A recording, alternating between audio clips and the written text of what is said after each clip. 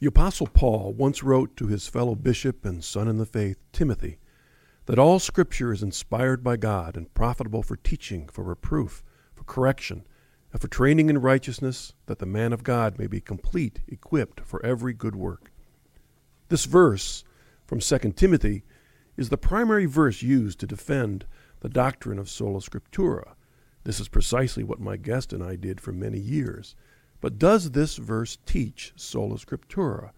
What does it say about the Bible we hold in our hands, in which we consider so foundational to our faith now, nearly 2,000 years later? This is what my guest and I will discuss today on Deep in Scripture.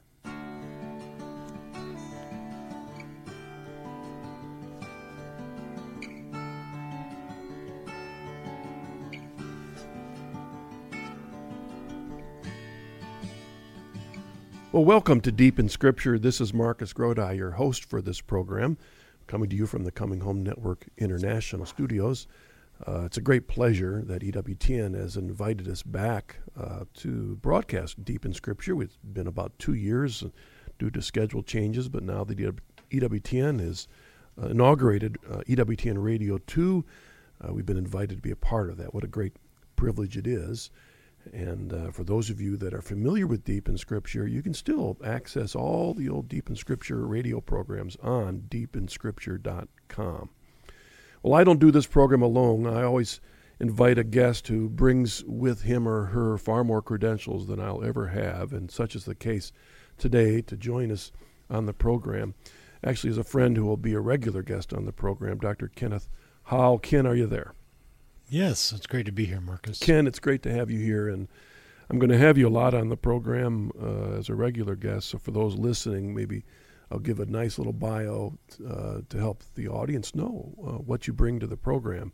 Ken is the resident theologian of the Coming Home Network International.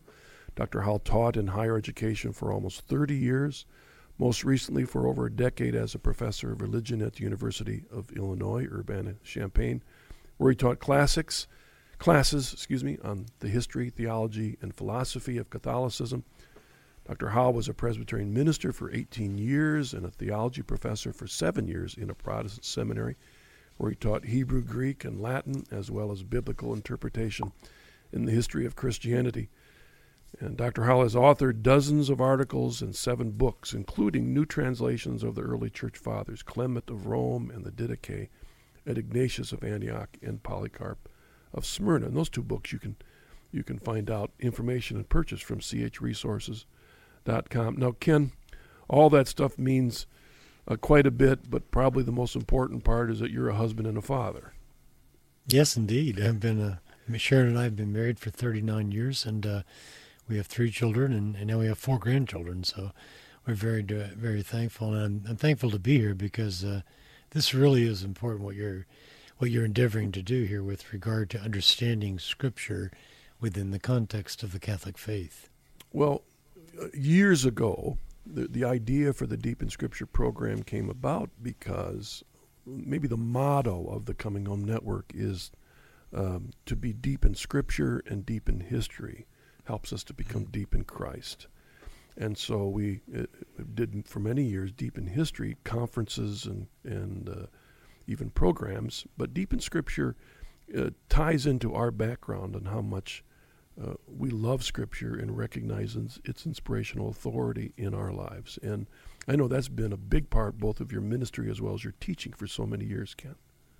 Yeah, it certainly has. Yeah, well, it really is ultimately the Scriptures that led me, as I think it did you, to embrace the Catholic faith and to see that it is the natural trajectory or fulfillment of any Christian's longing to live by the Word of God. Well, we could start the restart of this program with any number of verses, but you and I thought, well, let's begin with this one. 2 Timothy chapter 3, verses 16 and 17. There's a wider context, but let me read that passage. I know the audience, any of the audience that's who are students of Scripture are familiar with this passage.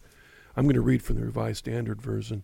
Let me read it, Ken, and then maybe the first thing to ask you is to give us kind of a wide, first of all, why this passage is important to you, but also then give us a wider context so that we can approach this Scripture from the context in which we need to hear it.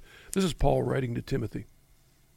All Scripture is inspired by God and profitable for teaching, for reproof, for correction, and for training in righteousness, that the man of God may be complete, equipped for every good work. Marcus, this text is, as you have already intimated, one of the standard and most important texts that traditional Protestant Christians cite in support of the idea of the sufficiency of Holy Scripture to give us all that we need. And that's the way that I understood it and took it for many years. And the reason, of course, is because that Paul says here that the Scriptures are breathed by God. They're breathed out by God, by the Holy Spirit, and therefore they have the authority of God with them. And it's not surprising that Paul would say such a thing to this young new bishop, Timothy, his protege in the faith, because he wants Timothy to understand the importance of imparting truth to the people of God. If we were to look at the verses in the context, if we go back up, for example, to verse 10, Paul says to Timothy, you have followed my teaching, my struggle, my purpose, my faith, my endurance, my love, my patience, my persecutions, and my sufferings, which happened to me in Antioch, Iconium, and Lystra, and which the Lord delivered me from them all. So what he's saying here is that you've watched the faith being lived out in me. And now that I'm not there, it's so important for you to lay hold of the Scriptures, which you learned even as an infant at the knee of your grandmother and your mother. And that's always been God's way of instructing his people, to call them back to the truth of his words. And that's why it's so important for us as Christians to understand that God's word is the very foundation of our life. Back in the book of Deuteronomy in chapter 8, there Moses reminded the people that God let them be hungry for a while in the desert so that he would feed them with manna, so they would learn, not that they needed manna, but he goes on to say, but that you should live not by bread alone, but by every word that proceeds from the mouth of God.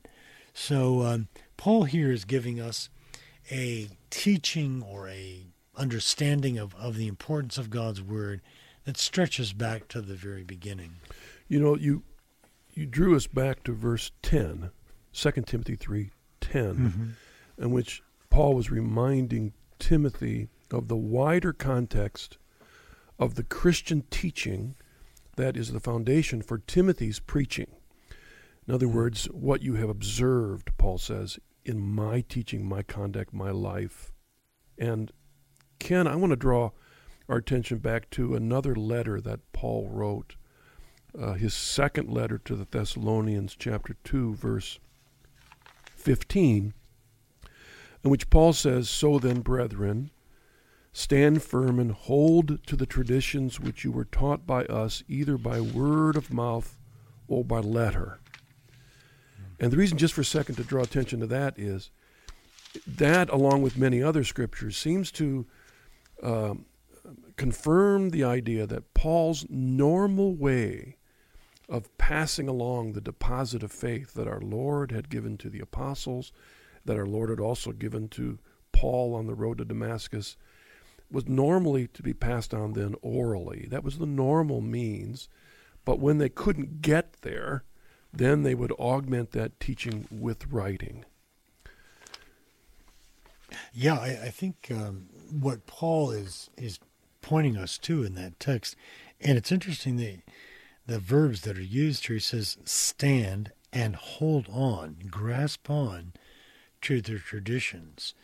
And in other words, the content of the gospel was first shared verbally, right, through the preaching of the gospel, and it was passed on to people in the churches that were founded by Paul and Barnabas and Silas as they went throughout Asia Minor. And that's what the book of Acts, of course, teaches us or tells us.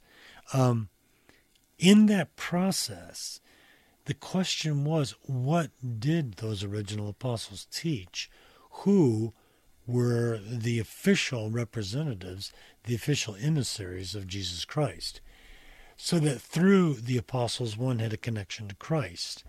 It's interesting that without that text, I think, alludes to the fact that there really was at first, no obvious intention to write the New Testament. Right. But that it became a necessity as the apostles died off and as there was distance between the churches, these things became a part of the necessary instruction to hand on the faith from generation to generation. And the danger of, therefore, pulling these, what were initially understood as temporary or augmented expressions of the faith, written down, but they were assumed to be a part of the bigger deposit that was being passed on. So it shows the danger of only emphasizing the written word, inspired as it is. I think of another verse earlier in 2 Timothy, essentially 2 chapters before the verses we're looking at, where Paul, in 2 Timothy 2:2, Paul is commanding Timothy. He says, "You then, my son, be strong in the grace that is in Christ Jesus, and what you have heard from me before many witnesses, and trust to faithful men who will be able to teach others also." We see in that Paul's charge to Timothy to choose faithful witnesses so that this tradition, this teaching that Paul received and then now passes on to Timothy can be faithfully passed on and on and on and on. He doesn't say in there, just make a copy of this letter that I'm sending you. He's mainly saying, pass on that which you received. Yeah, and this is exactly what the word traditio means. It comes from the Latin word tradere, which means to hand on. And many theologians have pointed out the fact that the responsibility of the church is not to make up new doctrine. It's not to make up new things. Certainly it's not to conform itself to the spirit of the age or the zeitgeist that we live in. The purpose or the responsibility of the leadership of the church is to hang on the faith that was once given. And it turns out that that's usually done, even in the modern world where many people are literate. It's really done person to person, like parent to child, or between teacher to student. That's the way most people learn about any subject, but especially the faith. So this process that he's talking about here, you're reading in 2 Timothy 2:2, you can envision 4 generations there. There's me, the things you've heard from me through many witnesses, commit to faithful men, who in turn will be able to teach others also. So it's this passing on of the faith, which is the normal process of people learning how to follow Jesus Christ. So that's a wonderful expression of the context of our passage we want to look at. And so the normal way that Paul and the other apostles would pass on the faith is through the teaching and preaching, and then that'd be passed on. If they couldn't arrive at a place, then especially Paul in chains writing the letter to Ephesians or to Colossians or Philippians, he's augmenting what they've already received from him and others, reminding them of their faith. So really the emphasis is the oral teaching of the church. However, in this passage, Paul isn't referring to the letter that he's writing. He's referring to Scripture. And so when we come back from the break, that's where we'll jump right in, Ken, is what was Paul referring to in verse 16 when he said all Scriptures? We'll be back in just a moment. Dr. Howe has 2 wonderful books on the early fathers. They're both translations as well as theological commentaries. His first book is on Ignatius of Antioch and Polycarp of Smyrna. They were 2 of the greatest leaders of Christianity in the first half of the 2nd century. His second book is on Clement of Rome and the Didache. And the letter to the Corinthians by Clement of Rome and the Didache are 2 of the most important documents from the early days of Christianity. For Christians today, these earliest writings harken back to a time when the unity of faith and morals was a cherished gift and goal among professing believers. No Christian can remain unchallenged and unchanged while reading and absorbing these writings. In a time when Christians everywhere are seeking a greater visible unity of faith and order, these documents provide rich food for thought. If you're interested in these books by Dr. Howe or would like to purchase them, please go to chresources.com. Thank you.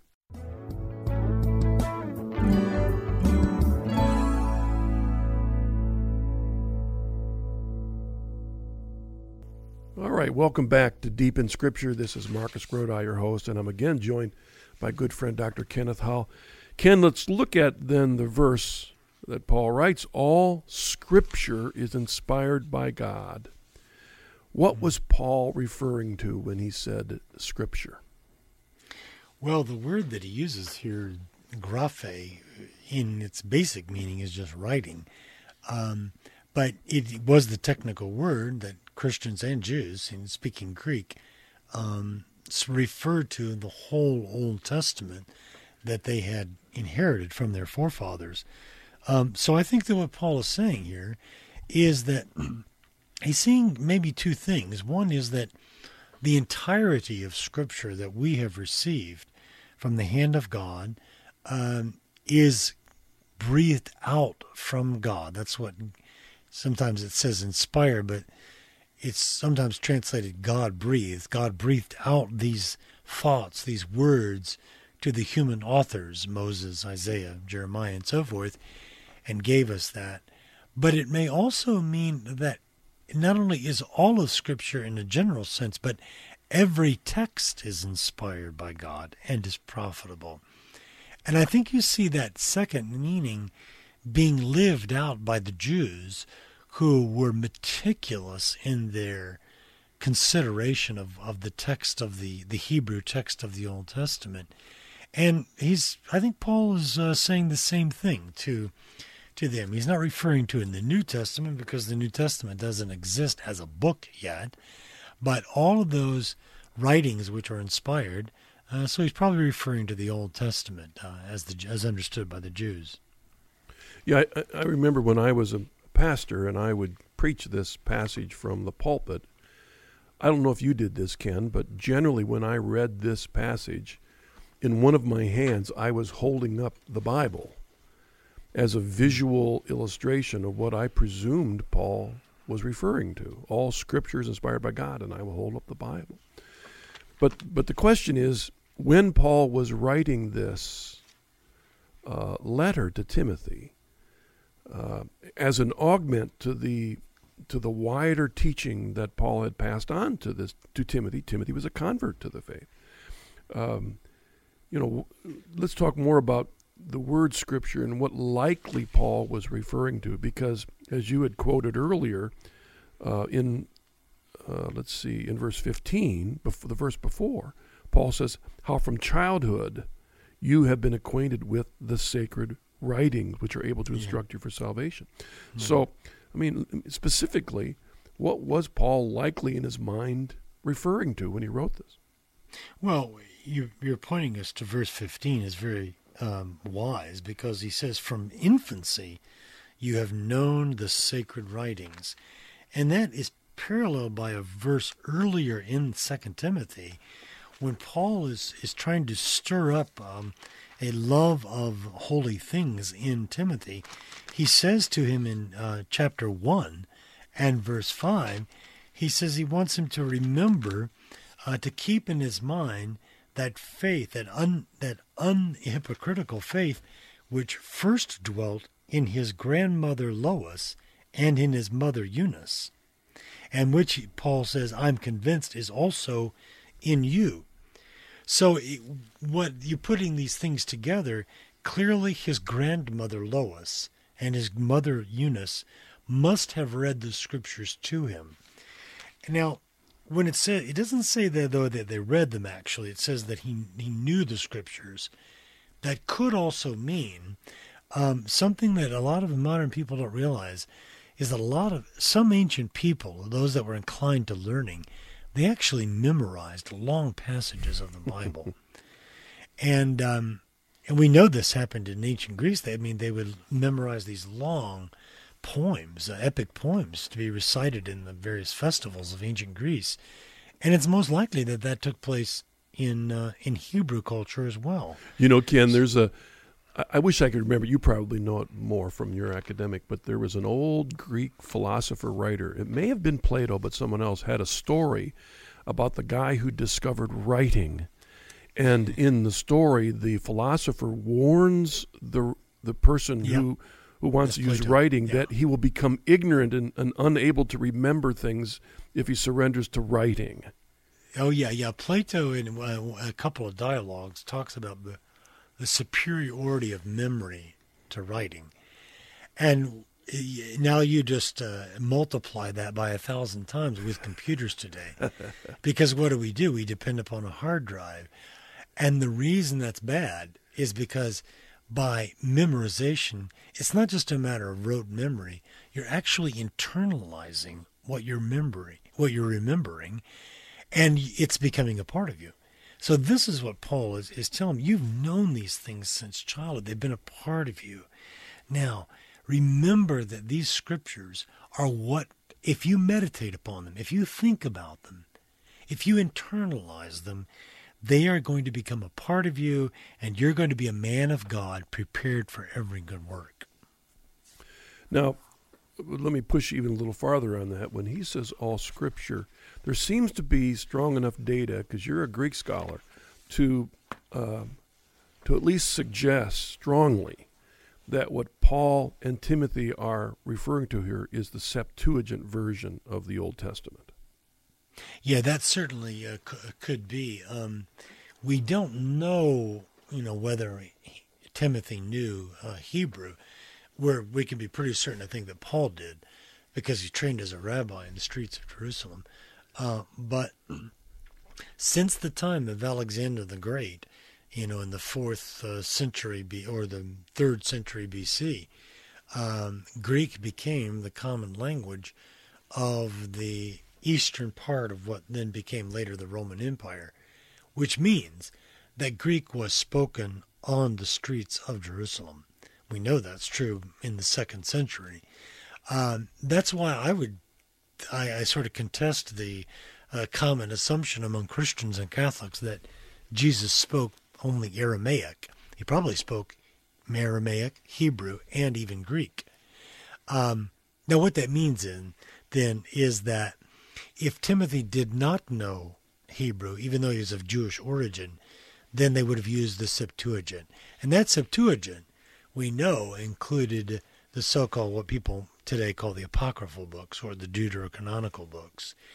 But this was the Old Testament Hebrew being translated into Greek prior to the time of Christ, and this is what Jewish Christians outside of probably Jerusalem would have nourished their lives on.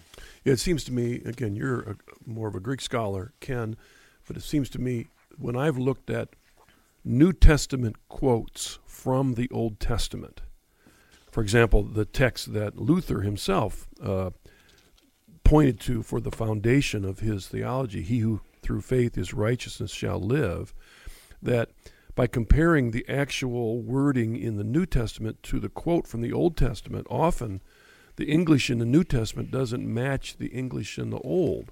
However, by comparing the Greek behind the passage in the New Testament to the Greek of the Old in the Septuagint, it's almost word for word, which seems to be evidence that Paul was using the Septuagint as the foundation for his quotes from the Old Testament.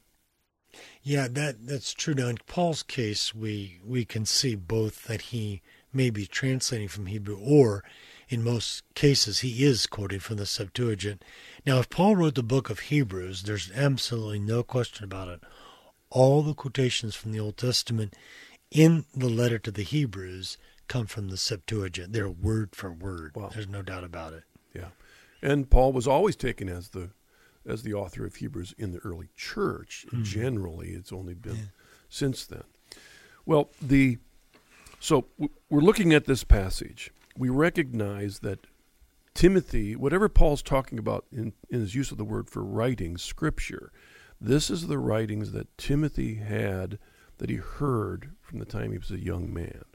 And so let's just say, if we conclude that, then likely when Paul's saying this, he's not referring to the whole Bible that we hold in our hands today, because he's even in the process of writing one of those letters that would become a part of the New Testament.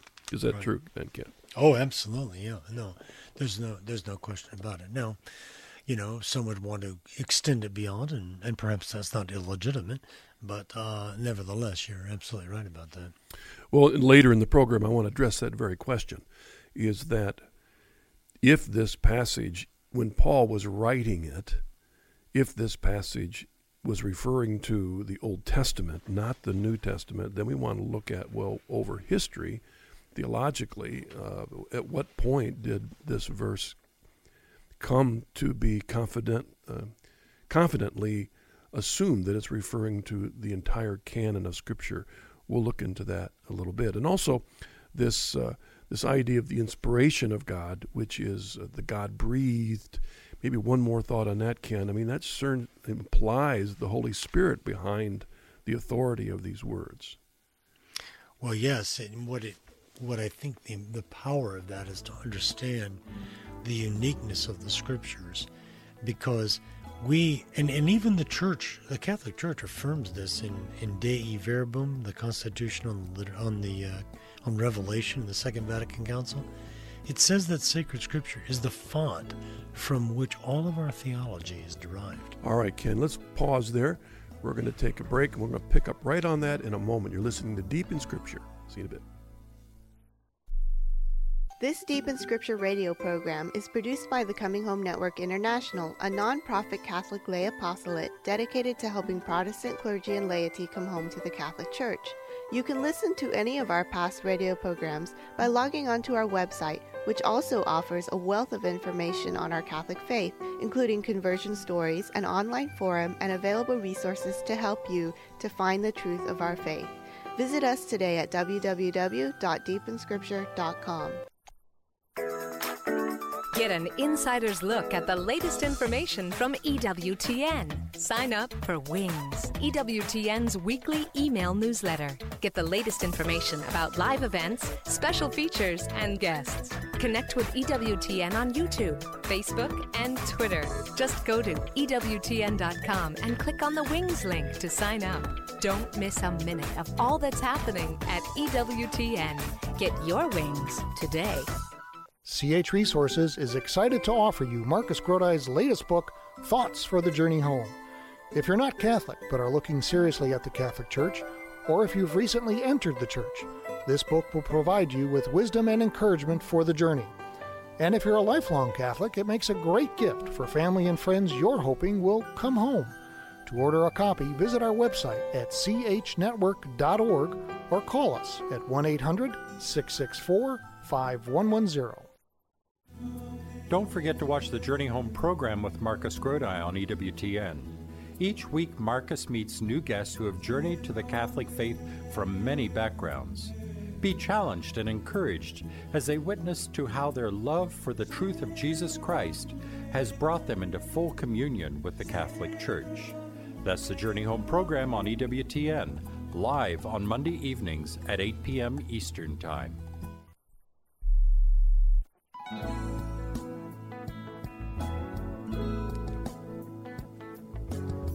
Welcome back to Deep in Scripture. This is your host, Marcus Grodi. I'm joined today by Dr. Kenneth Howell. We're looking at 2 Timothy chapter 3, verses 16 and 17. And let me read them again, just in case you've just joined us. These passages they're often used for two theological purposes: to defend the inspiration of Scripture as well as the sufficiency of Scripture. In other words, sola scriptura. Paul was writing to Timothy, all Scripture is inspired by God and profitable for teaching, for reproof, for correction, and for training in righteousness, that the man of God may be complete, equipped for every good work. So, Ken, as I mentioned, from your background and mine also, these verses were used to defend the inspiration of Scripture. and as well as sola scriptura. Now, it can't cover both topics in one session, but maybe since I introduced the program as a sola scriptura question, historically or foundationally, how are these verses used to defend sola scriptura? Well, if you look in a lot of the standard handbooks or textbooks of theology, both Lutheran and Calvinist, as well as Baptist and others, you will often see this verse as being sort of the keystone to which people appeal when they read about how wonderful Paul describes God inspiring Scripture here and being profitable, and then he lists out teaching and reproof and correction and training in righteousness. They conclude from that, well, then Scripture must be completely sufficient. But what Paul is not saying here is what we read earlier in 2 Thessalonians 2:15, that we should receive the traditions which come through either the word or the verbal form, or by letter or the written form. Now, Paul can, on the one hand, exalt the importance of Scripture without also denying the importance of verbal tradition as well. And then there's the factor is, and this is, I'm sure, what must have been important to you and to me in our faith journeys, is the realization that people point, even though they point to this as being that Scripture is sufficient, the practical realities of history is that Scripture has not been sufficient to resolve the differences among Christians throughout the ages. You know, I was thinking, Ken, if, in fact, Paul is primarily, at least initially, with the use of the word Scripture, meaning the Old Testament, if he's implying that, let me ask you this, then how does that incident in the book of Acts where the Ethiopian eunuch encounters Philip, what does that incident say about the sufficiency of the Old Testament? Well, that's a very, I'm so glad you pointed us to that, because if you remember in the story, the Ethiopian eunuch seems to understand very well what the prophecy in Isaiah is talking about, but what he can't do, and he says this, is can you tell me who the prophet is talking about? He can't identify who the prophet is. And then Philip, it says, goes on and he begins to speak, and he starts from that Scripture. He proclaims to him the good news about Jesus. In other words, the meaning of the Old Testament only becomes clear in the light of who Jesus Christ is. Now, we can glean a lot from the Old Testament, but we can't identify the Messiah just from the Scripture itself. He has to come in the flesh. And this is, by extension, it's the same way that the New Testament Scriptures for us, as Christians, are meant to point to and to rely upon Jesus Christ, who came in the flesh as the Son of God. You know, I was thinking of another example, and that's the men on the road to Emmaus. Right. They were Jews who knew the stories, had all their lives, had heard the reading of Scripture in the temple all their lives, and yet they still couldn't put it together, and they needed the resurrected Christ to explain to them how they all applied to him. Well, this is the beautiful thing about what the Church says in the Catechism and many other documents, that the fullness of revelation is really in the person of Jesus Christ. The value of Holy Scripture, the New Testament especially, is that it points us back to him. And you can see that based upon the opening words of the letter to the Hebrews, where Paul says, in the past, to our ancestors, God spoke in many and various ways, but in these last days, he's spoken to us in his Son. You know, when I was a Presbyterian pastor, Ken, one of the reasons that eventually I became convicted that I could no longer be in the pulpit was not that I had lost faith in our Lord Jesus or that I felt far from him or that I had lost any love for Scripture, never for a moment. Mm-hmm. But it was because of the problem I saw in this very text. Because if the Bible that I held in my hand is the inspired Word of God, which I believe that it is, and it's profitable for teaching, for reproof, for correction, and for training in righteousness, that the man of God may be complete, equipped for every good work, then why is it that Bible-believing Christians can never agree on how to use the Bible for teaching, for reproof, and for correction, or for training in righteousness?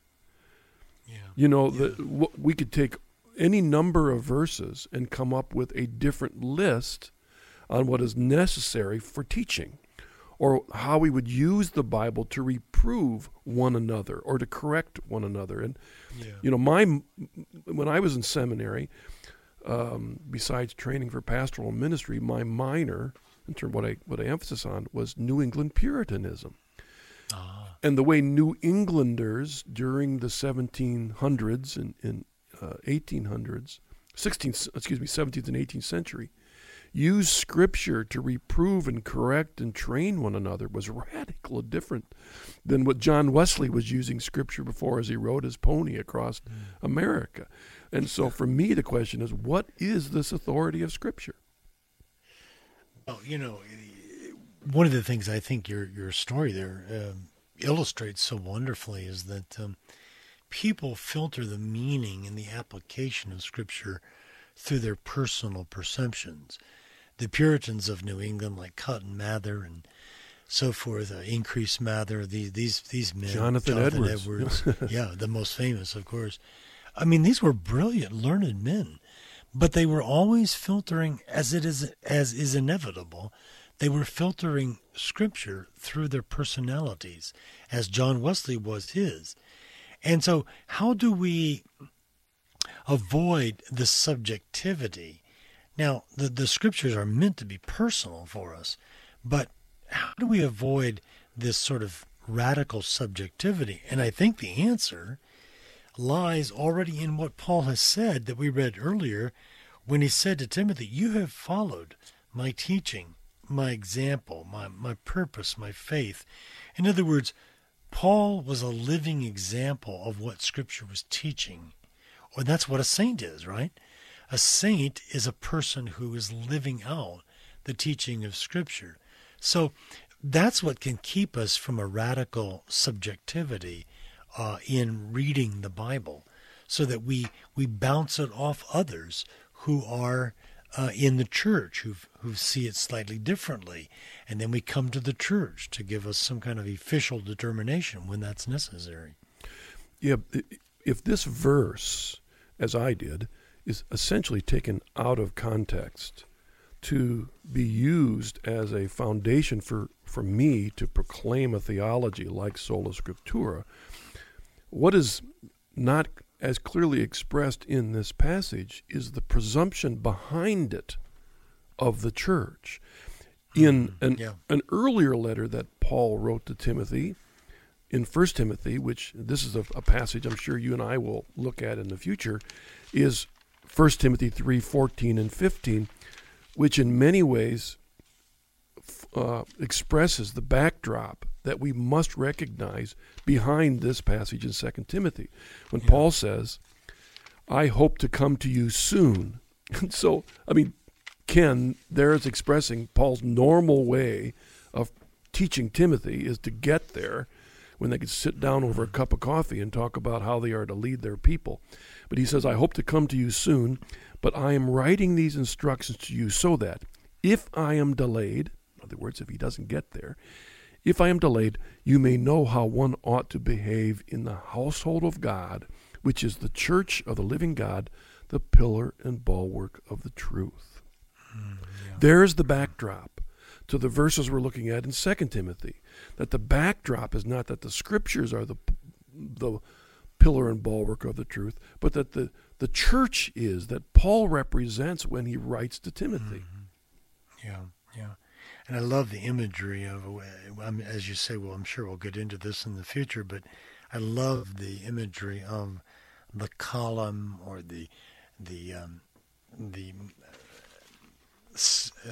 can't think of the word of it in English now, but the word that that stands there in the center. And you see this more clearly in a country like Italy than in ours. But when you're in St. Peter's Square, you see that pillar, right? Yes, right. That's there, right in the middle. It provides a reference point for everybody to know how to get there. And if you've ever walked around European streets for a while, they don't do it by, well, you go 5 streets this way and, to the west and then you turn right. They do it by plazas or piazzas, right? They say, well, it's near this piazza or it's near that piazza. These are the center points. I think what Paul is saying is that the church is like that. The church is like this reference point that when we don't know what to do or we don't know what to believe, we come to the church, and the church, basing itself on Scripture, gives us guidance and acts as the pillar, the reference point for us. All right, Ken, let's take one more break. When we get back, Ken, 2 things. Number one, it may come across that we've been negative about this passage and even about Scripture. Number one, I want you to talk about how, given the authority of the church, this verse did come to be illustrative of the inspiration of the entire canon of Scripture. And number 2, why indeed we need to take what Paul says seriously, and that is this great gift of the Scriptures is indeed for us so that we might grow in righteousness. We'll look at that in just a moment.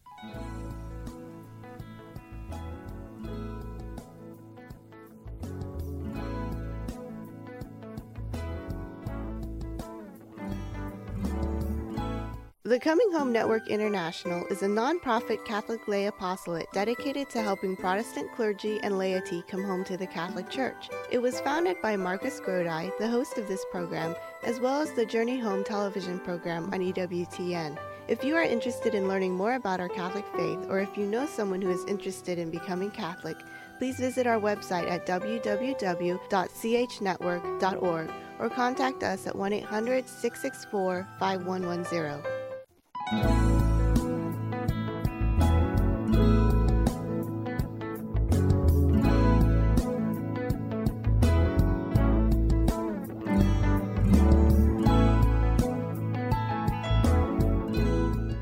All right, welcome back to Deep in Scripture. So for some final thoughts here, this is Marcus Grodi, your host, and I've been joined by Dr. Kenneth Howell. We've been looking at 2 Timothy 3, 16 and 17, and just a couple then thoughts, Ken. I want to make sure the audience doesn't realize we have any negative view of Scripture whatsoever, or even of these passages themselves. Number one, why is it then that we do, in fact, even though Paul probably was not referring to more than what we consider the Old Testament Scriptures, why is it, in fact, when we look at these and we hear Paul's words, that we hear in them the entire canon of Scripture? And then number 2, how the entire canon of Scripture is indeed a gift to us to do exactly what Paul has encouraged us to do from the Scripture. Well, I think it is a legitimate extension to apply Paul's words here about the inspiration and the profitable nature of Scripture to the entire canon, including the New Testament, which is something that Peter seems already to do when there was a dispute, and this is in 2 Peter chapter 3, verse 14. He speaks about the fact that we should wait upon the Lord and look at the patience of God. He's waiting for people to come to him. And then he says, so also our beloved brother Paul wrote according to the wisdom given to him, speaking as he does of this in all his letters. Some of the things in them are hard to understand, which the ignorant and unstable twist to their own destruction, as they do the other Scriptures. So that Peter already here is acknowledging Paul's letters to be on a par with other Scriptures. So it's and as the church began to grow and emerge, we see very early, for example, in the Didache, there's a very extensive use of the Gospel of Matthew in the Didache, and it's very clear that the writer of the Didache is holding the Gospel of Matthew as being part of Scripture. So it's a legitimate extension to do that. And that's why we can, as Catholic Christians, we can take the entirety of Scripture and live in it and apply it to our lives. The Bible, the Church repeatedly has said throughout history that its members should read and meditate in sacred Scripture, contrary to some of the myths that have been out there about that. Part of the reason is exactly what our text says, that these things are good for teaching, for reproof, for correction, for training in righteousness. We as men and as women of God want to become equipped to do God's work within the world. And the way we do that is by hiding sacred Scripture and its teachings within our heart. You know, I look back on my years as a pastor and proclaiming every Sunday from the pulpit the inspiration of Scripture, and then how the Lord uses this great gift to change our lives, to challenge us and to change our lives, and gives us grace so that in fact it can be profitable to us. But with a bit of sheepishness, I look back on my own ignorance, because historically, during those early years of the church, when the apostles and their disciples were writing what became the New Testament, at the same time there were other books being written, like the Didache and the Clement of Rome and Shepherd of Hermas, and then other books, the Gospel of Thomas and the Acts of Peter.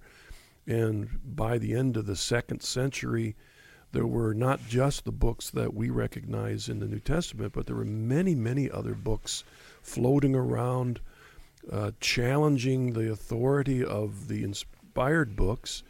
And there were even churches who were using these in liturgy, were using other books in liturgy and questioning, whether Hebrews should be considered a part of the canon. And at some time during that period, the idea of a New Testament arose. We don't know the historical moment when the leaders of the church recognized that there would be this authoritative collection of new documents to be set aside, the old Scriptures.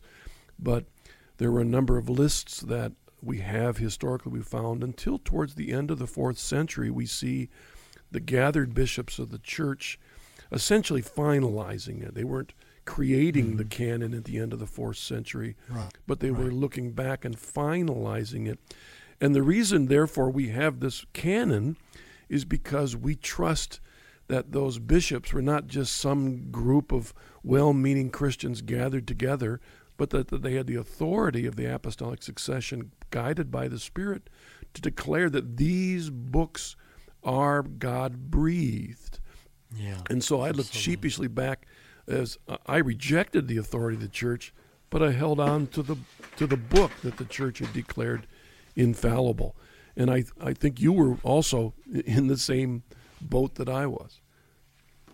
Yeah, I certainly was. I mean, I think this is part of the problem that people find between having to, on the one hand, embrace sacred Scripture as an authority, but without embracing the church that actually gave us the Scriptures. And as you look back in the ancient church, to put a wedge or to sever the church from the Scriptures was never the intention of the early fathers, those fathers in the late 4th century, or St. Athanasius before him, or the ones that St. Irenaeus in the 2nd century. And I remember very well in my past thinking, how could the church not be important if it was the church that decided which books should be in the New Testament? I just took that for granted when I was a pastor. I didn't know, as I don't think most of my congregation, probably few of my congregation, even thought about, where'd we get this book? We always comically would refer to some pastors that would say, if the King James good enough for Jesus, it's good enough for me.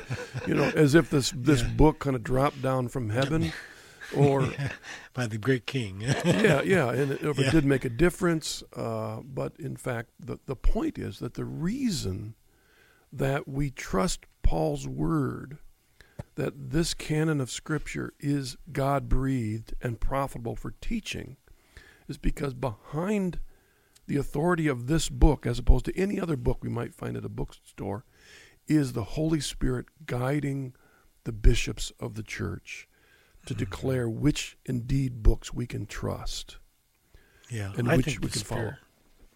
Yeah, I think the Spirit clearly was guiding the church. I mean, in Irenaeus, there's the list that's given where Matthew, Mark, and Luke and John are mentioned, so that by the 2nd century, everybody agreed. There wasn't even no need for a decision because everybody agreed that these are the Gospels. There were other Gospels out there, but these were the Gospels that were the authoritative ones. And when they finally had to decide on the final form of the canon in the late 4th century, that was just, you might say, like dealing with the problems at the edges, like, Hebrews or Second Peter and so forth, to see whether because the Spirit was faithfully teaching the church in every generation, just as our Lord said that He would send the Spirit to teach. In the last couple of moments, I'd like you to talk practically. There are a lot of Christians, particularly Catholics and maybe Episcopalians and Lutherans, or others that belong to liturgical traditions, who their hearing of Scripture primarily comes in the liturgical seasons. As a result, they may not experience the context or the flow of the Scriptures themselves, because they're hearing it in snippets from Sunday to Sunday and Sunday to Sunday. Yes, that's true. And others may think, well, that's all that I need. I've got my Scripture. I don't need to read it from Sunday to the next Sunday.